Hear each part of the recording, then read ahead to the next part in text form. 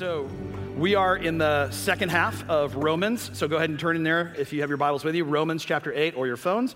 Romans chapter 8, we're going to start in verse 5. Today we're talking about the subject of desire. We're talking about the subject of desire. Now, for many of us, the idea of desire is not something we think a whole lot about, but really desires actually shape the outcomes of our life. And we've been talking about this for a while. We've been talking about the fact that everyone operates on a set of rules. And those rules are either healthy rules or they're unhealthy rules. But today we're going to turn from the idea of rules, which have a relationship to desires, but to desires. One of my favorite writers is the writer C.S. Lewis.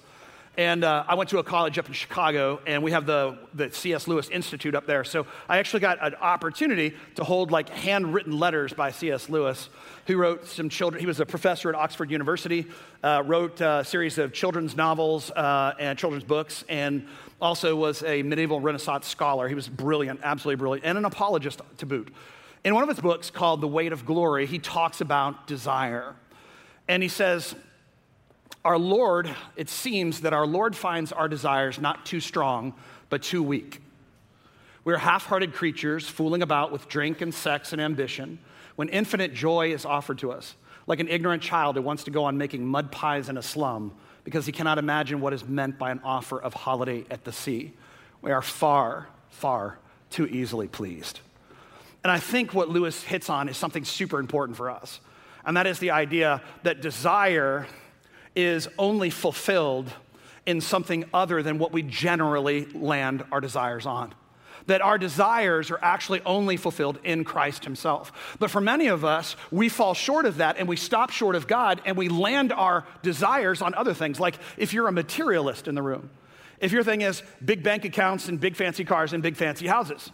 If your thing is materiality and that is your big chief goal in life, then ultimately what happens is you have taken all of your desire and placed it on these things, which actually cannot turn back around and give you what you desire. I mean, there are plenty of wealthy people all over the world that find themselves completely unhappy and completely dissatisfied. Why? Because wealth was never meant to bear up under the weight of your desire. It's not capable of giving to you what you need. He goes on to write later in that book, and he says this. He said, if I find in myself a desire which no experience in this world can satisfy, the most probable explanation is that I was made for another world. And the idea behind that I just call the Santa Claus effect. The Santa Claus effect.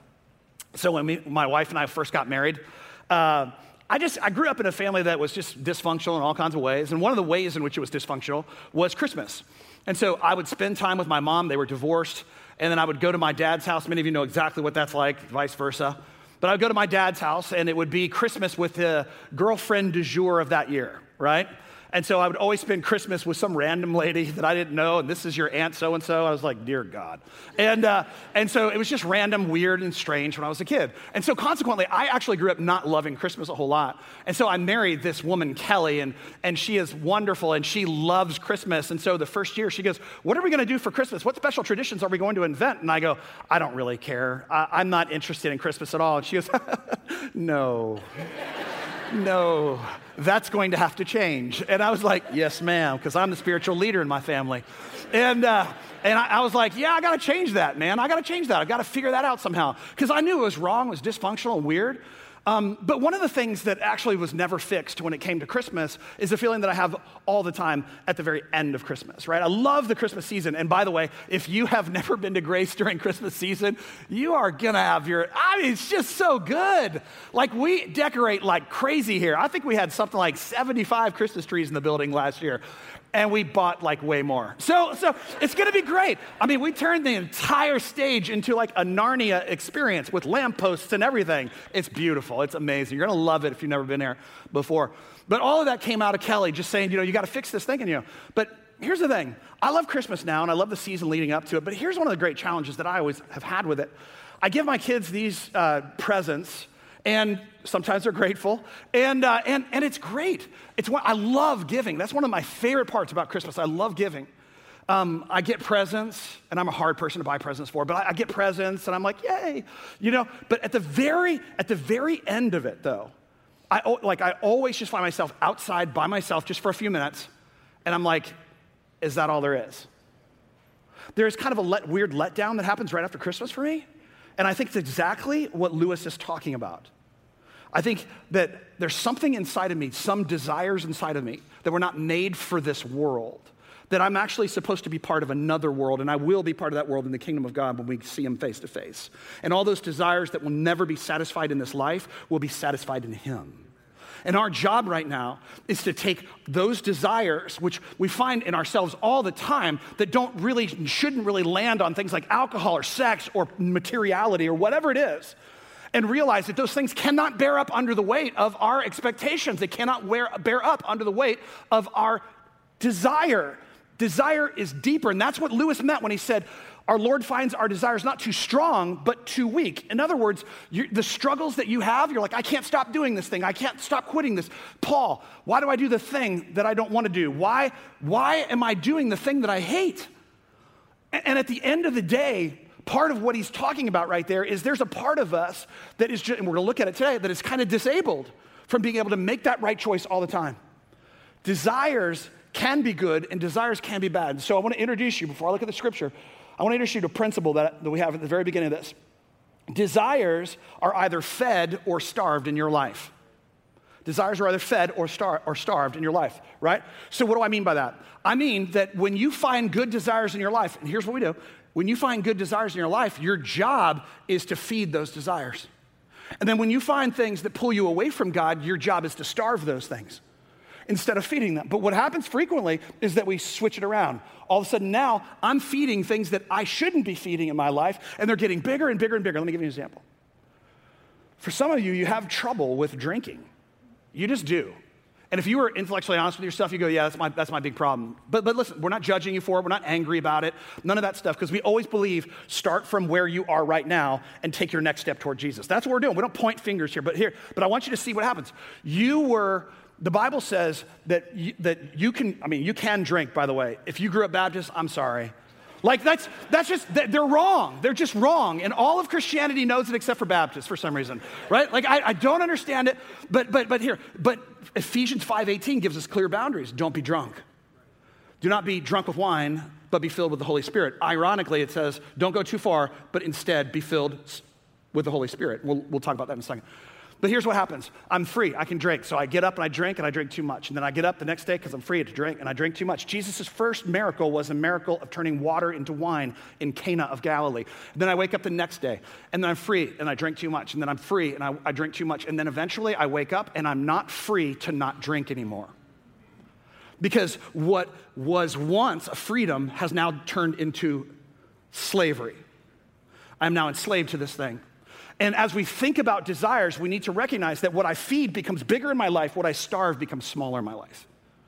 And so as we look at our lives right now and see some of the outcomes, we can start looking at ourselves. And guys, the spiritual life is actually easily measured. It's not this esoteric thing.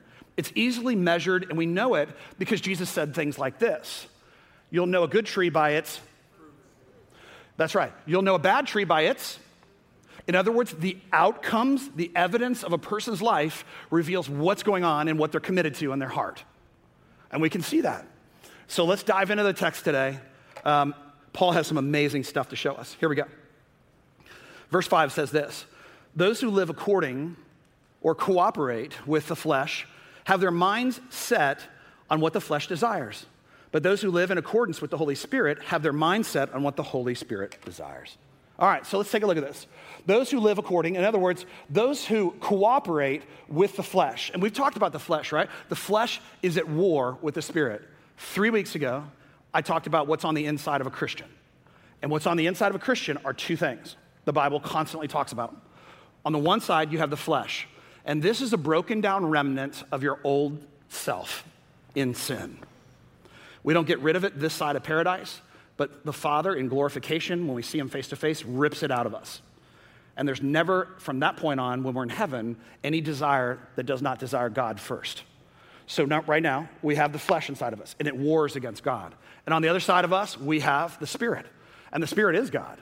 And so these two have opposing things. And that's why, and it explains so much. It explains why when you look at the world right now, there are people who they seem to be at war with themselves. Why do I do the things I don't want to do? And why do I not do the things I want to do? And then why am I doing the thing that I hate? There's a war back and forth inside of Paul, just like there is inside of you sometimes, just like there is inside of your neighbor sometimes. Those who live according to the flesh have their minds set. So he says, here's how you solve that. You have to set your mind on something. You have to focus your mind on something specific. And as you do that, you begin to feed that thing and starve the other thing. If you want to be fit, you have to walk by and starve the donuts out in the lobby. I'm just saying, you have to, right? To say yes to something else means necessarily saying no to something else. We have to feed one thing, we have to starve the other thing, right? And so those who live according to the flesh have their minds set on what the flesh desires. What does the flesh desire? Well, first of all, to note that the flesh produces desires inside of you. So if the flesh is warring against God and you're a Christian, then you have something inside of you that's generating desire. And that thing generating desire is generating things that want to pull you away from God. So sometimes we need to question ourselves. We'll talk about that in a second. But it's all about what we set our minds on. What I put my mind on, that is what begins to happen in my life, right? We can see it. It's very practical, very, very easy for us to understand. If you are an athlete and you set your mind on being an athlete a long time ago, then you have what? You have fitness outcomes. You just do. You look different. You know what? It's when you are in the gym, when you're in the gym all the time and you are lifting weights and you're doing whatever it is, swimming, whatever, running, doing whatever you're doing, you're going to look different. You don't just wake up one day and go, oh my goodness, how did that happen? You know, there's cause and effect. Conversely, like for most of my life, when you eat the donut too often, you end up looking like a donut, right? That's not a surprise. That's not like, oh my gosh, how did this happen, right? It ended up happening because what we fix our mind on becomes what comes out of our life. And if you're an academic person and you went to 12, 13, 14, 15, 17 years of school, and you became a subject matter expert in something, it's not a surprise that you're a subject matter at something. Why? Because you set your mind on that and said, this is what's going to happen. If you're a relationship person and you are just have a high EQ and you can talk to people and it all makes sense and people are comfortable around you, people walk away thinking, man, this person's my best friend. And that's how you are. It's because you cultivated that over time. You learned it. You set your mind on being good with people. And the outcome of that is that you have interpersonal outcomes that are positive. Maybe better than the average. In fact, if you're a business person too, and you focused most of your life on business, you have financial outcomes, you do. Why? Because you set your mind on it. And when he says, if you set your mind on flesh, then the flesh will war against God, and the outcomes of my life will look fleshly, right? But those who live in accordance with the Holy Spirit have their mind set on it. So what does it mean to live in accordance with the Holy Spirit? To cooperate with the Holy Spirit. Here's what it means. It means what the Bible teaches us it means. We already know. It is love, joy, peace, patience, kindness, goodness, gentleness, faithfulness, and self-control. That's what the fruit of the Spirit, that's what the evidence of the Holy Spirit in your life is. So when you look at the world and you go, is it very loving right now? Not so much. Is it peaceful? No. Is it patient with everyone else? No. Now let's take that and turn it back around and look at ourselves. Am I loving? Am I super patient with everyone else around me?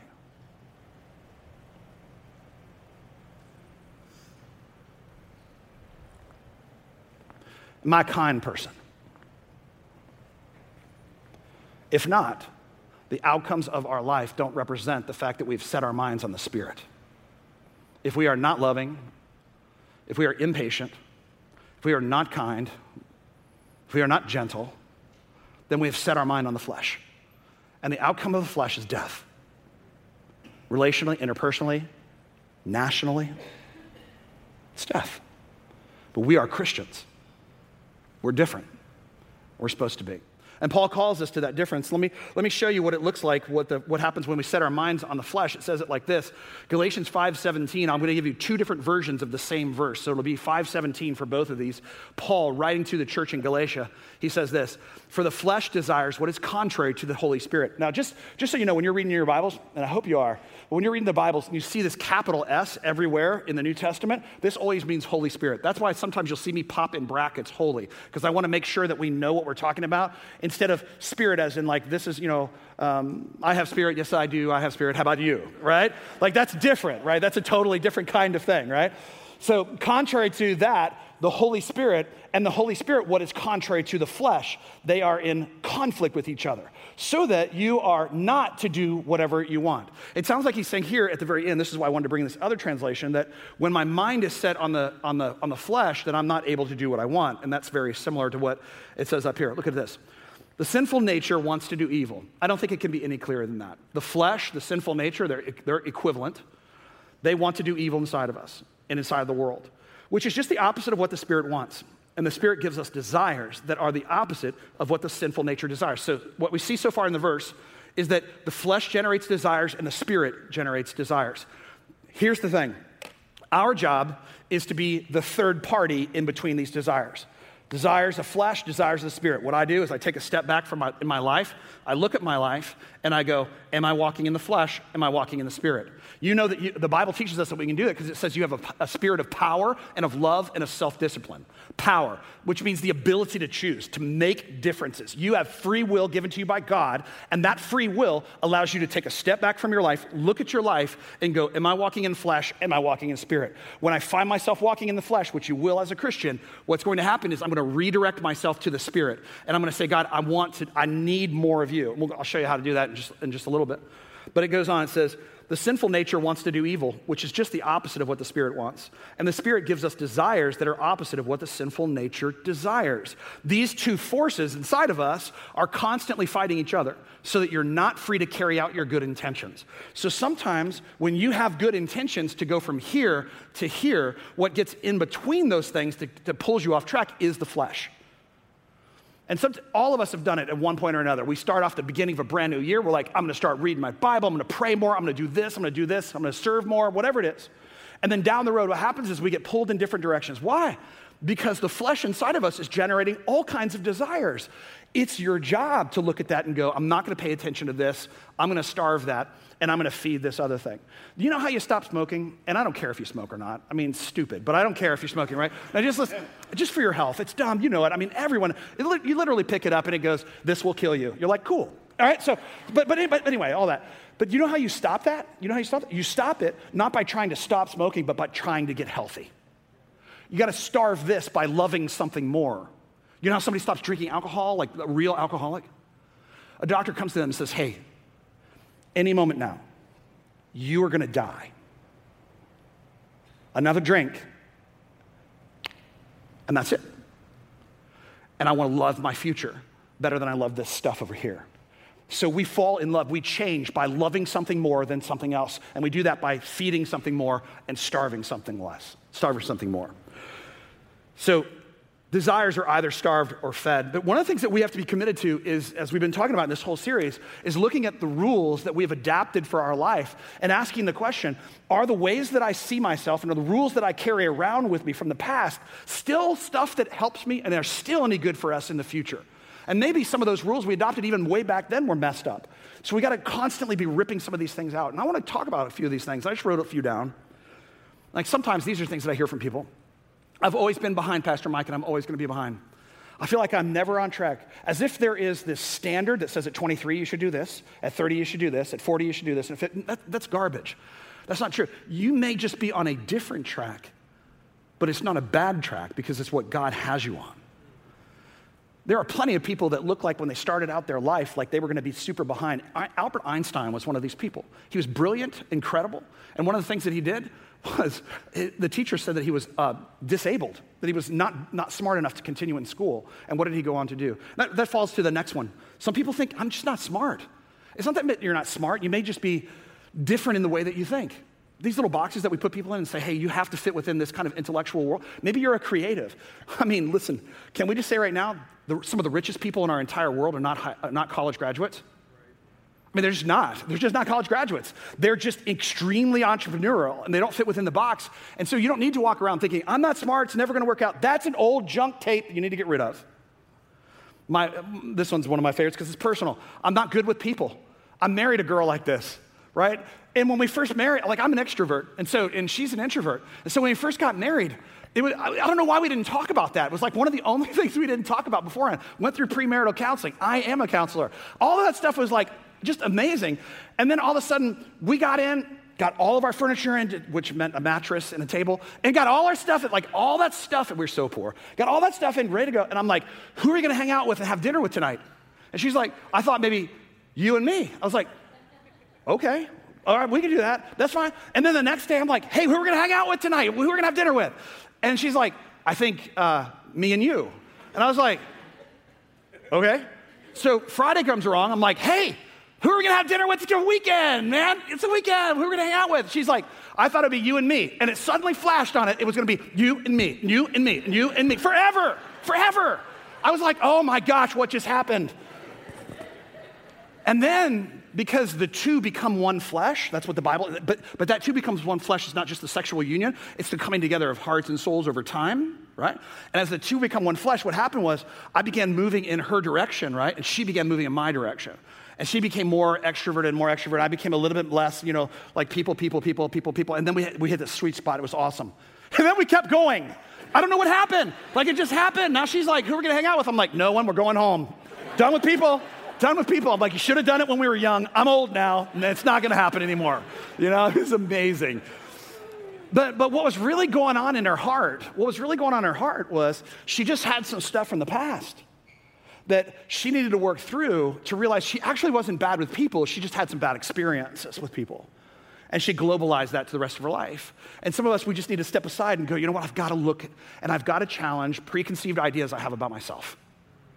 Because some of those preconceived ideas that I have about myself are just rooted in sin and wrongness.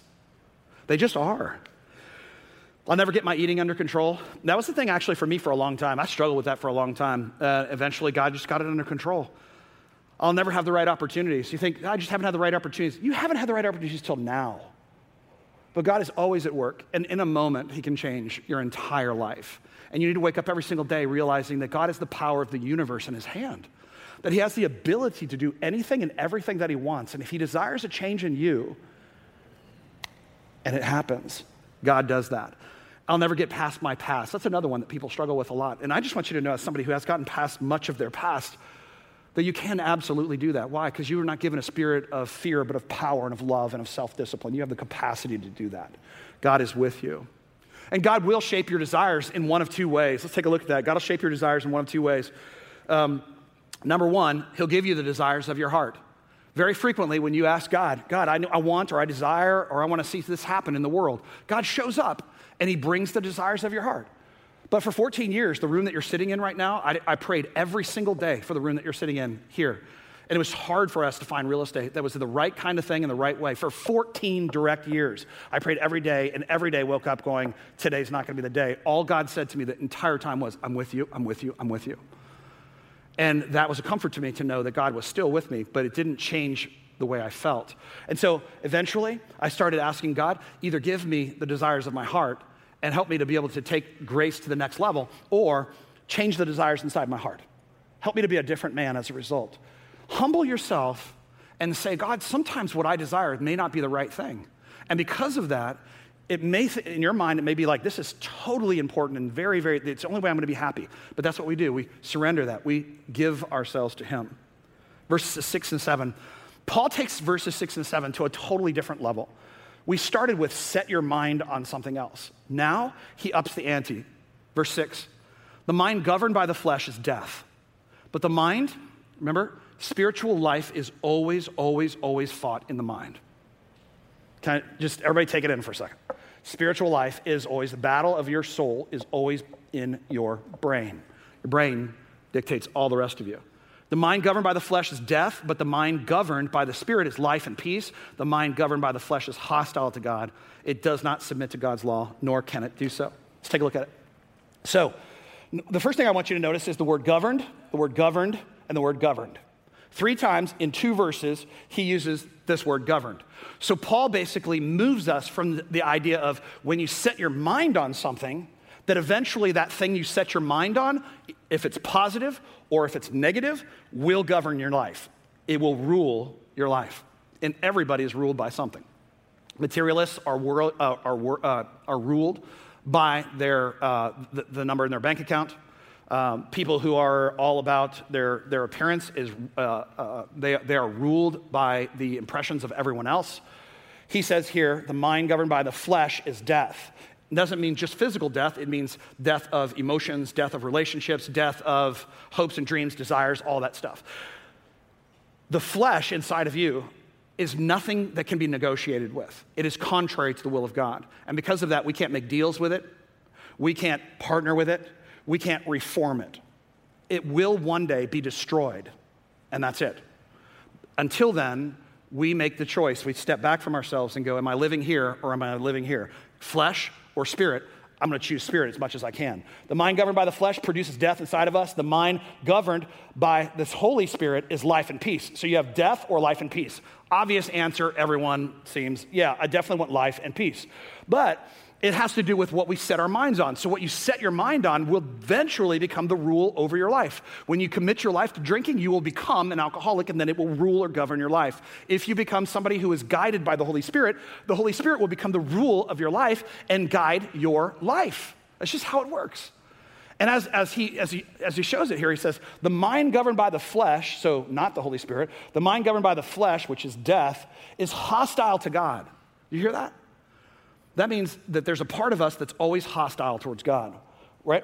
So hostile to God, it does not submit to God's law. Now, the hostility towards God thing for a second. I hear Christians all the time talk about this. You know, have you read the book of Revelations? No, I haven't. Right, okay, so everyone's like all afraid. These terrible things are going to happen. There's hostile people against us. The whole world's falling apart. Guys, come on, listen. I, in 25 years of sharing the gospel with people, have never come across an openly, outwardly hostile person to my faith. Maybe I just have a way of talking about it that makes sense to people, but at the end of the day, I've seen them on TV, I've heard them in lectures, I've seen, it's not that they don't exist, but somebody who is outwardly hostile to the gospel, that's not what this is talking about in that way. Because we know that, because of what he qualifies it with here. The mind governed by the flesh is hostile to God. Paul, in what way or how is the mind hostile to God? It does not submit. That's what's hostile. So sometimes when I'll talk to somebody who's far from God, I'll say something like, Jesus wants to make a difference in your life. And they'll listen to it and they'll go, man, I will hear people all the time say, and you may be one of these people here today. You're like, what you're saying totally makes sense. The starving, the feeding, what you set your mind on determines the outcomes of your life. Yes, that stuff makes sense to everybody, not just religious people, but to everybody. But this is the part where you might struggle, and that is that when you look in the Word, when you see something in the Bible or you hear something come from a preacher, you might go, but you know what? I can't do that. That's where I'm going to draw the line. So they're not outwardly hostile towards us. What they are is inwardly disabled from taking the next step. And in order for them to take the next step, because it says here, they cannot submit to God's law, nor can they do so. So the concept of submission, I think, gets a really twisted up, kind of messed up idea inside the church sometimes, because we only relate submission to women. Men tend to think of submission as a female trait, not a male trait, and that's not right. The Bible teaches us that all of us, so Ephesians 5:21, women, be in submission to your husbands as unto the Lord. And then prior to that, the verse right before that, which sets the stage for 21, says this, be in submission one to another. Be in submission one to another. And so what does the word submit here, right? The word submit here, it means give up rights. Give up rights. Now, I want you to hear this in light of everything going on in our world today. This is so contrary to and it makes total sense of what's happening in the world right now. Why? Because the world is hostile to God, and it does not submit, it does not give up its rights to God's law, nor can it do so. Right? In other words, you need Jesus in order to be able to do so. A relationship with Jesus enables you to follow God. But a submission, which is simply giving up our rights, take it in the context of marriage. When I get into my marriage with Kelly, I'm giving up my rights. I don't get to walk around going, I got rights, I'm going to do this. I got the right to be out Saturday night if I want to be out Saturday night. Woman, you can't tell me what to do, which would end in my death. But let me just tell you right now, like, I don't do that. Like, I'm not a pushover kind of guy. I don't do that because when I married her, I said, here are my rights. I'm going to give to you my rights. You now possess them. And she gives those to me. And that to me is what it means to be in one in submission to each other. And that's actually what he's talking about here, right? The mind that is governed or ruled by the flesh is hostile to God, and it shows up by not submitting to God's laws. And they can't. And I want you to understand this because look at it. Nor can it do so. The mind look at this, that is hostile to God cannot submit to God's law, nor can it do so. You see that, right? Here's what's important for that. Stop being the cop to everyone that's not a Christian about their morality. Exactly. Stop being the cop. The Holy Spirit is the convictional part of a person's life. And it's literally saying here in God's word, in Romans 8:7, they can't change. So when they act morally in a disappointing way to you, don't be surprised, because they're acting according to the flesh, and the flesh wars against God and is hostile towards his purposes. I want you to understand that, because as Christians, we have an opportunity, if we stop being the world's cop, moral cop, come alongside them and teach them the beauty and the goodness of God and walking his path. And maybe just then, other people will come along and go, you know what? Man, I'm compelled by what you're talking about. I want to love. I want joy. I want peace. I want patience. I want kindness. I want goodness. I want gentleness. I want faithfulness. I want self-control in my life. I do want those things. I don't know how to get them. And we say, Jesus is the way that you get them. He's the only way that you get all those things together, because those things are a reflection of the Spirit. They're the evidence of the Holy Spirit in a person's life. But as Christians, we have to realize that our job is the job of submission, that we are giving up our rights. Did you know that when Paul's writing this to the Roman Empire, the impact that these words would have on the Roman Empire is that they would go from a polytheistic Greek and Roman culture to 300 years later, the emperor himself become a follower of Jesus, and the entire Roman world become Christian. Now, how does that happen? Well, it's the same way you take a country like ours, which is busted and broken and hateful towards one another. We lay down our rights, and we serve, and we teach, and we give the more beautiful story to the world, because we have the best story in the whole world, guys. It's just that some Christians, and I don't mean to be harsh here, I don't want this. It's just that some Christians, you really don't believe that. The gospel is more powerful than any political dumbness that we can jump into, or anything else you can jump into, because it is God's word. It has the power to change the heart. So they cannot submit to it, so we're not going to ask them to submit to it. What we are going to do is show them how beautiful Jesus actually can be. Just to drive this point home, verse 8 says this: those who are in the realm of the flesh, in other words, under the flesh, cannot please God. So if you're in the room right now and you're like, yeah, Pastor Mike, you tell him, I heard what you just said right there. Listen, if you are in the flesh, in other words, if you don't have a relationship with Jesus, if you're not trusting him with your life, this is what describes you. And so notice, it doesn't say if you are serving the poor, if you are saving the environment, if you are working for whatever rights there are that are necessary to work for, whatever they are. It doesn't say do those things and you will please God. It says enter into a relationship with God and you will please him. Because you can do all of those other things, but apart from him, you cannot please God. Verse 9, you, however, are not in the realm of flesh. He's writing to Rome, and he's writing to Christians inside of Rome. And he says, hey, I need to remind you, Christians, you don't walk in the flesh. You've been redeemed, you've been changed, and you've been given a whole new mission. And that is the mission of following Jesus in the Spirit. You, however, are not in the realm of the flesh, but you're in the realm of the Holy Spirit. If indeed the Spirit of God lives in you, and if anyone does not have the Spirit of Christ, they do not belong to Christ. So if you don't have Jesus on the inside, if you've not trusted Christ with your life, our hope for you and our deepest hope is that all of your desires will be satisfied in him. And I promise, things will get better for you in this life as you trust Jesus, but know this for sure, you were made for another world. And ultimately, all of your desire will be satisfied only when you see him face to face. And that's how Paul ends this entire section right here. Verse 10. But if Christ is in you, even though your body is subject to death because of sin, when sin entered the world, and we don't want to take this too far because you can't say, hey, somebody got cancer, so obviously they were sinning. It's not what we do. That's not a Christian theology. It's a Christian science theology, which is a cult. What we actually think is that the sin entered into the world. And because of that, the whole world is in entropy right now. It's breaking down, right? Everything goes from order to disorder in our world, okay? And as it goes from order to disorder in the world, including our physical bodies, we decay and we fall apart. So Paul says, you will die physically one day, unless the Lord Jesus comes back before that. Your body is subject to death because of sin. The Holy Spirit gives life, life, because the righteousness of Jesus. And if the Holy Spirit of Jesus, who raised Jesus from the dead, is living in you, he who raised Christ from the dead will also give life to your mortal body. So if you have the Holy Spirit, when you die, you have Jesus in you when you die, the Father who raised Jesus from the dead will also raise you from the dead. The great hope of the Christian life is not that we have everything now, but that we will receive resurrection in the life to come and eternal life with him where all desire is fully satisfied in him and we are made whole once and for all. Amen? Amen. Let's pray together.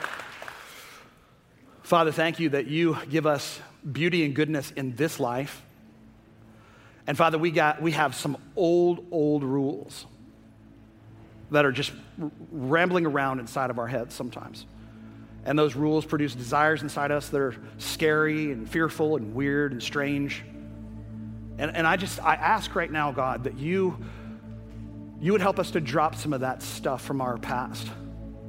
Is the world sinful? Sure. You tell us that. In fact, you tell us, Lord, that in this world we will have trouble. But then we forget the second part of that, which is take heart, because I've overcome the world.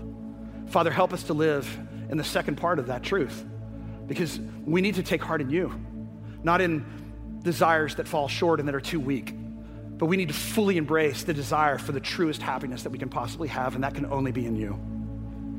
Father, take our desires that are from the flesh and help us to starve them, God.